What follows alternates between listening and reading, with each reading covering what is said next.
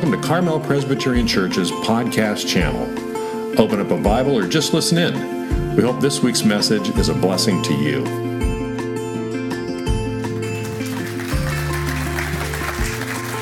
It's good to be back. I've watched some of the videos on the internet of Tim preaching. I wonder you ever wonder what's going on in there? I'm going to tell you, all right?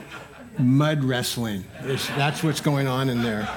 But at any rate, it's great to be here. I feel like this has kind of become my home away from home. You know, pastors love to say on Sunday, oh, it's so nice to see you. And in the era of masks, we say, oh, it's so nice to almost see you.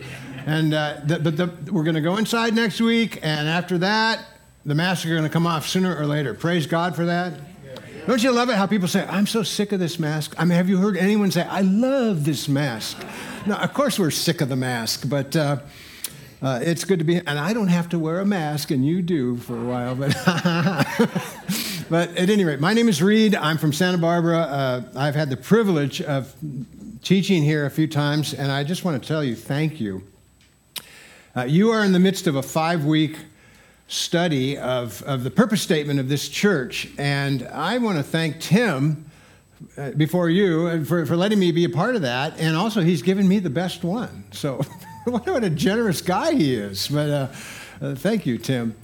But I have a passage for us, and I want you to hear it, and I don't see too many Bibles, but it's in Romans chapter 11, verse 33 to 38. And if you can get there quickly, great. But I want you to listen to God's word, and then we're going to look at it and ponder it. Paul says this in Romans 11. He's written what most people think is his greatest letter. He's ponderous, and he takes us through all of the gospel and all that God is and all that God has done and all of our problems. And at the end of chapter 11, he builds to a crescendo, and I think everything that comes afterwards, and there's a lot of chapters afterwards, it's really epilogue. But here's what Paul says. Just hear the word of God. He says, oh, the depth of the riches of the wisdom and knowledge of God. How unsearchable his judgments and his paths beyond tracing out.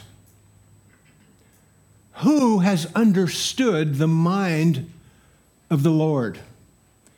Or who has been his counselor? Who has ever given to God that God should repay him? For from him and through him and for him are all things.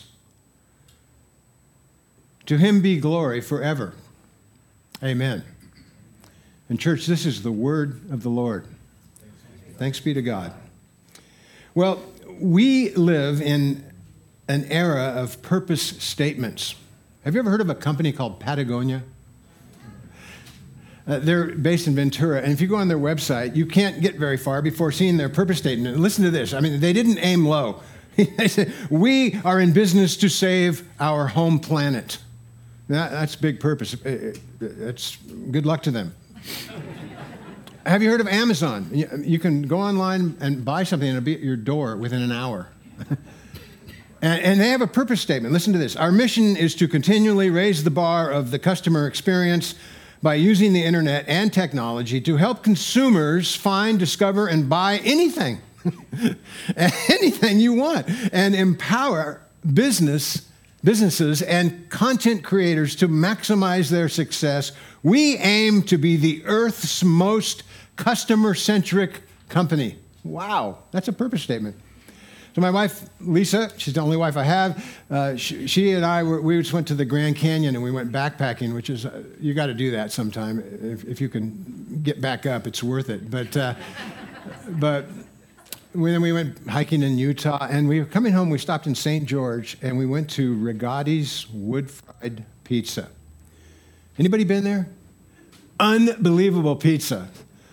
Almost as good as all the pizza you've got here in Carmel. I mean, just really great pizza. And it's a pizza joint where you drink your Coke out of a styrofoam cup. It's not an elegant restaurant, not terribly expensive, but really, really good. And I noticed on the wall 2 big plaques that had, on the one hand, there was the the purpose statement of the restaurant, and you can guess what it was. We have handcrafted pizza in a handcrafted oven, and the mozzarella is from contented buffaloes in Naples, Italy, and the flour is really good. And we want to make the best pizza possible, and they did. Next to that was another statement of our values, and the values were that every employee is a part of the family, and every employee is valued and is a leader, and furthermore, every customer becomes a part of the family. I'm thinking, I just wanted a pizza. Now I have a new family. But, that's what you get in Utah, I guess. Well, if pizza joints and Amazon and Patagonia have purpose statements, how much more appropriate that a church has a purpose statement, right? That we know what we're up to, what we're about. So if I were to ask you, what's the purpose of Carmel Presbyterian Church, there'd be a lot of answers, or ask any evangelical out there, what's the purpose of your church? You might hear, well, we sing a few songs, we get a good sermon, and we laugh a little bit, and we go home. Well, our goal this year is to make budget during times of COVID-19. One of the most popular answers is the church is all about connecting, getting people connected together. And we become friends, and we study the scriptures together, and we pray together, and we play golf, we sip some wine, and we see each other through the seasons of life. By the way, these are all good things that I'm putting up. Maybe I was a pastor for 39 years in the same church. I think some people might say the purpose of the church is to find a place to gripe. No, that's a bad one. The purpose of the church is to bring people to Christ, make converts. Okay, here's my thought for the day. Those are all good, but Carmel Presbyterian Church has a better purpose statement than all of those. We glorify God and make disciples by connecting people to Christ through small acts of love, of great love every day. This morning, we're just going to look at 3 words. We glorify God. We glorify God. We glorify God. We glorify God. Wow. What I love about your purpose statement is it begins with the main thing. And the main thing is to keep the main thing, right? We glorify God. Where does that come from? 3 words that point to the main thing of not only of our life together as a church, but they point to the main thing of our lives as individual believers. And furthermore, we can go really big with this. Those 3 words, we glorify God, point to the main thing of the whole universe. There is nothing more important in the whole universe than the glorification of God. And I have one thing to say this morning. If you get this, I'm going to drive back to Santa Barbara a happy guy. There is nothing more important in the universe than the glorification of God. We glorify God. All right, what does that mean? Glory, for me, is one of those words. If you say it once, you think, I know what that means. If you say it 25 times, I get confused. Glory, glory, glory, glory, glory, glory, glory, glory, glory, glory, glory. What does that mean? Well, in the Old Testament, the word glory is kavod, or kabod, if you want to pronounce it that way. And literally, it means weight, W-E-I-G-H-T. By the way, Luke greeted me this morning. He said, hey, you look like you're about 191 pounds. I said, no, 189. But weight, and the word was used in the ancient Near East to refer to the clothing that a king would wear. They were heavy clothing that expressed his glory. But in the Old Testament, this word has moral dimensions. It speaks of moral purity. God is holy, holy, holy, and Isaiah trembles in the face of this holy God. That's the glory of God that he saw, and it allows Isaiah to see his moral ineptitude. Go to the New Testament, and you get the word doxa. You sing a doxology at the end of a service sometimes, and that is a gloryology, singing glory to God. And in the same way, that word doxa refers to the moral splendor of God. Now watch this.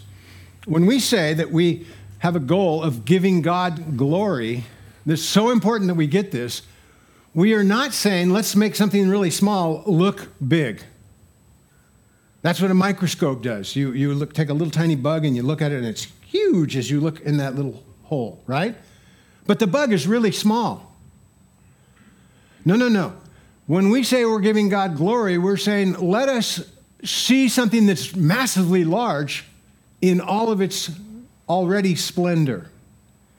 So if you go to the Hubble telescope and look at Jupiter, you see something that is huge. And the telescope allows you to see the bigness of what is already there. That's what we mean when we say we're giving God glory. We're not adding anything to his glory. We're giving him the glory that is his due. Now, other than the glory of God, nothing else in the universe is an end in itself. I imagine this group, somebody bought a car in the last year. And if I said, well, why did you buy your car? Well, I got my car because my old one was old and I wanted to get from here to there with comfort and safety and all the distractions that are possible in a new car. You got a television set over there and this and that and the other thing. So great, you got the new car. Why do you want to get from here to there? Well, I got to get to the grocery store. Why do you need to get to the grocery store? I need to get some food to feed my family. Well, why do you need to do that? They're hungry and my kids need to grow up.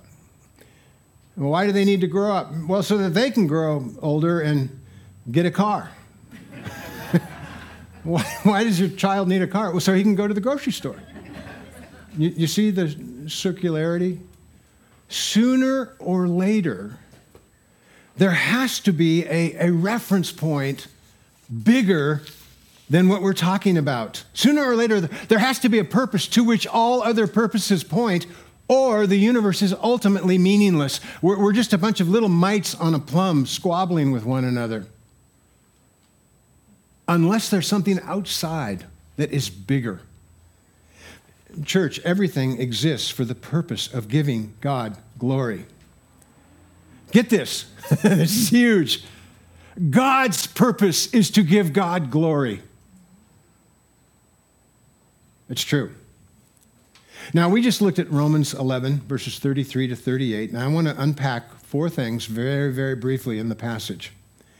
The passage tells us 4 things that we can never do, even if we tried, okay? In other words, I'm not saying, don't ever do this. No, you couldn't do these things, even if you tried. Number 1, Paul says, we can never plumb the depths of God, verse 33. Again, Romans is thought of as Paul's greatest letter. It's his most systematic. It's his most thorough. He talks about God's glory, God's wrath, our sin, his marvelous provision for us in Christ, that Christ was made a propitiation for our sins. It is a very leisurely exposition of everything that we ought to believe. It's a marvelous book. By the end of chapter 11, Paul has taken us through everything pretty much. And I think, I don't know this, but he had a secretary named Tertius. We learn about him in the last chapter of the book. I think Paul said, okay, I need to hear what I've written. And I think Tertius read to Paul the whole letter, and that's where we get Romans 11, 33 to 38, where Paul said, oh my gosh, oh, the depth of the riches of the wisdom and knowledge of God. We can never plumb the depths. You live on the ocean, I live on the ocean. The ocean covers 71% of the Earth's surface. On average, it is 13,000 feet deep. That's pretty deep. That means you'll never go there. But if you had one of those little submarines and you could get to the bottom of the ocean, do you know if you were relating that to God, you would just be scratching the surface. You can never plumb the depths of God. His beauty is such that you, for eternity, will never grow tired of gazing at his beauty. His character is such that we will always be learning more about God. Sometimes when people die, people say, oh, well, your dad's in heaven and he knows it all now. No, he doesn't. We will always be learning more about the character and the majesty and the wonder and the glory of God. His love is such that it will never be exhausted. His glory is such that his radiance, get this, his radiance will never be boring. We will always find something to be interested in, more interested in as time goes on. John Calvin, he must have been a Presbyterian. He wrote a commentary on Romans, and he put it like this. He says, "Oh, the depth," he's talking about this verse, "this expression of wonder ought greatly to avail to the beating down of the presumption of our flesh, our pride.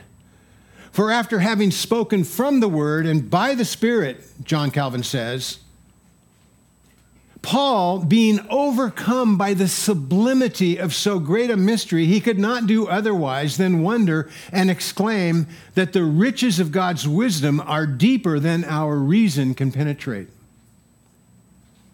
We can never plumb the depths. Number two, we can never exhaust the mind of God. I mean, if we had a leisurely time together and I took 15 minutes and read Romans 9, 10, and 11, I dare say some of us would be so offended we would say, I'm not sure I agree with Paul. Because Paul talks about predestination. He talks about God raising some people up to display his glory by punishing them. I mean, these are hard chapters. But what Paul's telling us in verse 34 is, you can never exhaust the mind of God. Your protests are not impressive to God. He's not impressed with your opinion. He doesn't need to justify his ways to you. He's not even looking for your approval.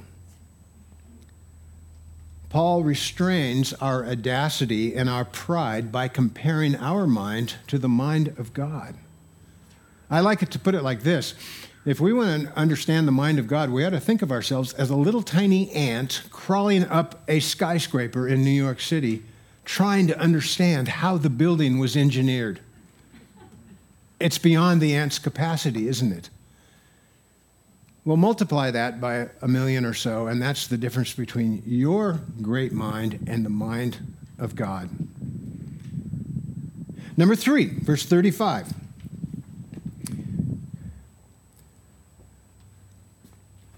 We can never place God in our debt. No one can give to God in such a way that God owes him or owes her. And we think we can. That's kind of the religious way of life is, I do some good stuff. I tithe and I treat my kids well and I bathe my dog and all these sorts of things. And because I'm a good person, well, certainly God owes me. He owes me a pretty good life. I mean, you've heard this. Maybe you've heard it from your own soul where something goes drastically wrong and you think, what did I do to deserve this? Well, that's an equation. What you're doing with that question, you're saying, gosh, I've been good enough. God should have been a little bit better to me. And Paul says, who has ever given to God that God should repay him? Number 4, verse 36. We can never make too much of God. Back to your purpose statement as a church, we glorify God. It's the place to start. It's also the place to stop. The purpose of Carmel Presbyterian Church is to glorify God. You can never make too much of God. Period. You can never do that in your own life. I've been a pastor a long time. I've done a lot of funerals. And I tell you, when people die, you would think everybody was actually Jesus, Because you go to these funerals. I've never done a funeral for somebody who's not a lot like Jesus. You know what I'm talking about? Well, the fact of the matter is none of us is a whole lot like Jesus. And Paul comes along and says, it's not that God makes so much of us. It's that we are privileged to make so much of him. All things are from him, through him, and for him. So what's the main point? The truth is this, that there is nothing more important in all the universe than glorifying God. All the Bible points to this truth, all of it. The purpose of rocks and trees and lakes and stars and protoplasm and amoeba and grains of sand and rivers and mathematics and nations and rain and wind and cooking and seasons and grass and wind and fog and leaves is the glory of God.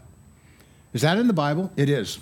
Let me give you a whirlwind tour. God says, Isaiah 43, verse 20, he says, the wild animals honor me, the jackals and owls, because I provide water in the desert and streams in the wasteland to give drink to my people, my chosen people, whom I formed for myself. Listen to this, that they may proclaim my praise. God's gifts, our praise. 2 Peter chapter 2, verse 9, talking about the church, he says, you are a royal priesthood, a holy nation, a people belonging to God. Why? That you may declare the praises of him who called you out of darkness into his wonderful light. Why did God send Christ to begin the church? So that we might give him glory. In Ephesians chapter 1, verse 11, Paul says, in him we were also chosen, having been predestined according to the plan of him who works out everything in accordance with the purpose of his will. That's what God does. He works out everything in accordance with the purpose of his will. Paul says, in order that we who place our hope in Christ might be for the praise of his glory. So your purpose statement is spot on. Now, some right now might be wondering, well, what about me? Am I chopped liver? If it's all about God and his glory, what about me? What about my little life? Does God care about my happiness? Well, let me answer the question with a question. Look at you don't have the passage in your mind, but think through the passage. What do you think the most important word in this passage is? Oh, the depth of the riches of the wisdom and knowledge of God. How unsearchable his judgments, his paths beyond tracing out. What's the most important word? Riches, wisdom, knowledge. By him, from him, for him. I'm going to suggest to us the most important word in the passage is the first one. Anybody remember what it was? Oh. You want to learn how to say oh in Greek? Oh. It's a single letter in the Greek New Testament. It's an omicron. That's a long O. And if you want to pronounce it, you just say, oh. I think that is the most important word in these verses. But you don't say, oh. You say, oh. I mean, this is surfer talk. Awesome. Oh. It's a spontaneous shout of praise by the apostle. Oh. He's heard what has been read to him by his secretary and what he had written under the inspiration of the Holy Spirit. And he says, oh. I mean, some of us in the last few minutes have wondered about the self-centeredness of God. You think, gosh, God seems pretty self-centered. And maybe you've wrestled a little bit in your mind because you're not so sure God should be so intent about his own glory, so self-preoccupied, self-absorbed. And you're wondering, who does this God think he is after all? Where do I fit in? I want to answer that objection in two ways. On the one hand, God is not really, I've already said this, but he's not really worried about your question here. Isaiah 45, verse 5, he says, I am the Lord, there is no other. Which is sort of like saying, stop it. But let me answer the question. It's a legitimate objection. Let me answer it in one other way. Think of a wedding. At the end of the proverbial aisle stand the bride and the groom, and they're enraptured with one another.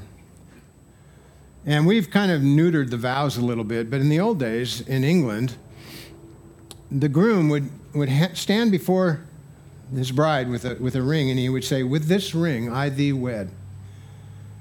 Get this, he says, and with my body I thee worship. And with all my worldly wealth I thee endow. This is old England, patriarchal society. The husband had the property, the husband had the money, and he says to his bride, it's all yours. What is he saying? He's saying, I want you to be my wife, and I am going to give you everything that I am. My gift to you ultimately is me. And she receives that gift, and Lord willing, they have a great marriage. When God comes to us and says, I want you to give me glory, he is not eclipsing your quest for happiness. God wants glory. You want to be happy. God's gift to you ultimately is God. God's gift is God. The gift of the gospel is God. It's not that God gives us perfect health and a great job and our kids grow up and get great jobs and so on and so forth. No, God's gift to us is himself. And what the gospel does is it reshapes our appetites. So where formerly we were hostile to God, Romans chapter 5, we were enemies of God, now we find our supreme delight, if I say it, the supreme happiness in God himself. God comes and changes those appetites so that we can make much of him and receive much from him. I like what one writer said, the gospel delivers us from the snore, S-N-O-R-E, the snore of religious boredom into the thrill of delighting in God. So the most important word in the passage is oh. If you take that out, the passage simply falls flat in my mind. God has turned our enmity into love. He's turned our hostility into affection. He's turned our duty into delight. The gospel takes dead, spiritual, dry bones and gives them life, where they dance and sing and joy and enjoy the presence of God. The gospel is God lifting us beyond what I'm going to call our pedestrian pursuits to see what is truly beautiful, what is truly worthy of our affections, to see something that will captivate us for eternity. At the center of all this is the truth that God exists to be glorified, and the truth that your quest for happiness will ultimately be found and fulfilled only in him. Well, I am just about done. And I'm going to ask that age-old question, what do we do with this? I mean, there it is. I guess we could say end of Bible study. What do we do with this?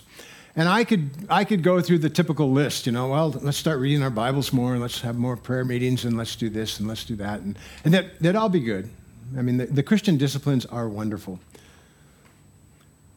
But I'm going to suggest something very simple for us today, that we, for ourselves and for our church, that we pray that God would teach us how to say truly, oh. Hear this. The ministry of Carmel Presbyterian Church will never be louder than the volume with which we utter the word, oh. The surrounding community will see right through you. They will see right through us, and they will intuitively understand whether we're taken with God or taken with the program. And when we are taken with God, the watching world will want in. They'll want to say, oh, with us. Let's pray together. Lord, we want to say that one word in our own hearts. We want to say, oh. But we need your help, Holy Spirit. We ask that you would come in right now and create in us a heart that loves you more than our work, than our play, than our exercise, than our portfolio. We pray that that word, oh, would drown out all the pleasures of this world that are inappropriate, and would diminish the pleasures of this world that we would be tempted to turn into idols. God, make us a people who say, oh. In the name of the Father, and the Son, and the Holy Spirit, we pray. Amen.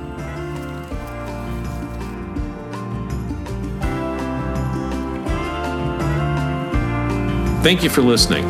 For more information about Carmel Presbyterian Church, visit our website at www.carmelpres.org or any of our social media pages. Have a blessed rest of your week.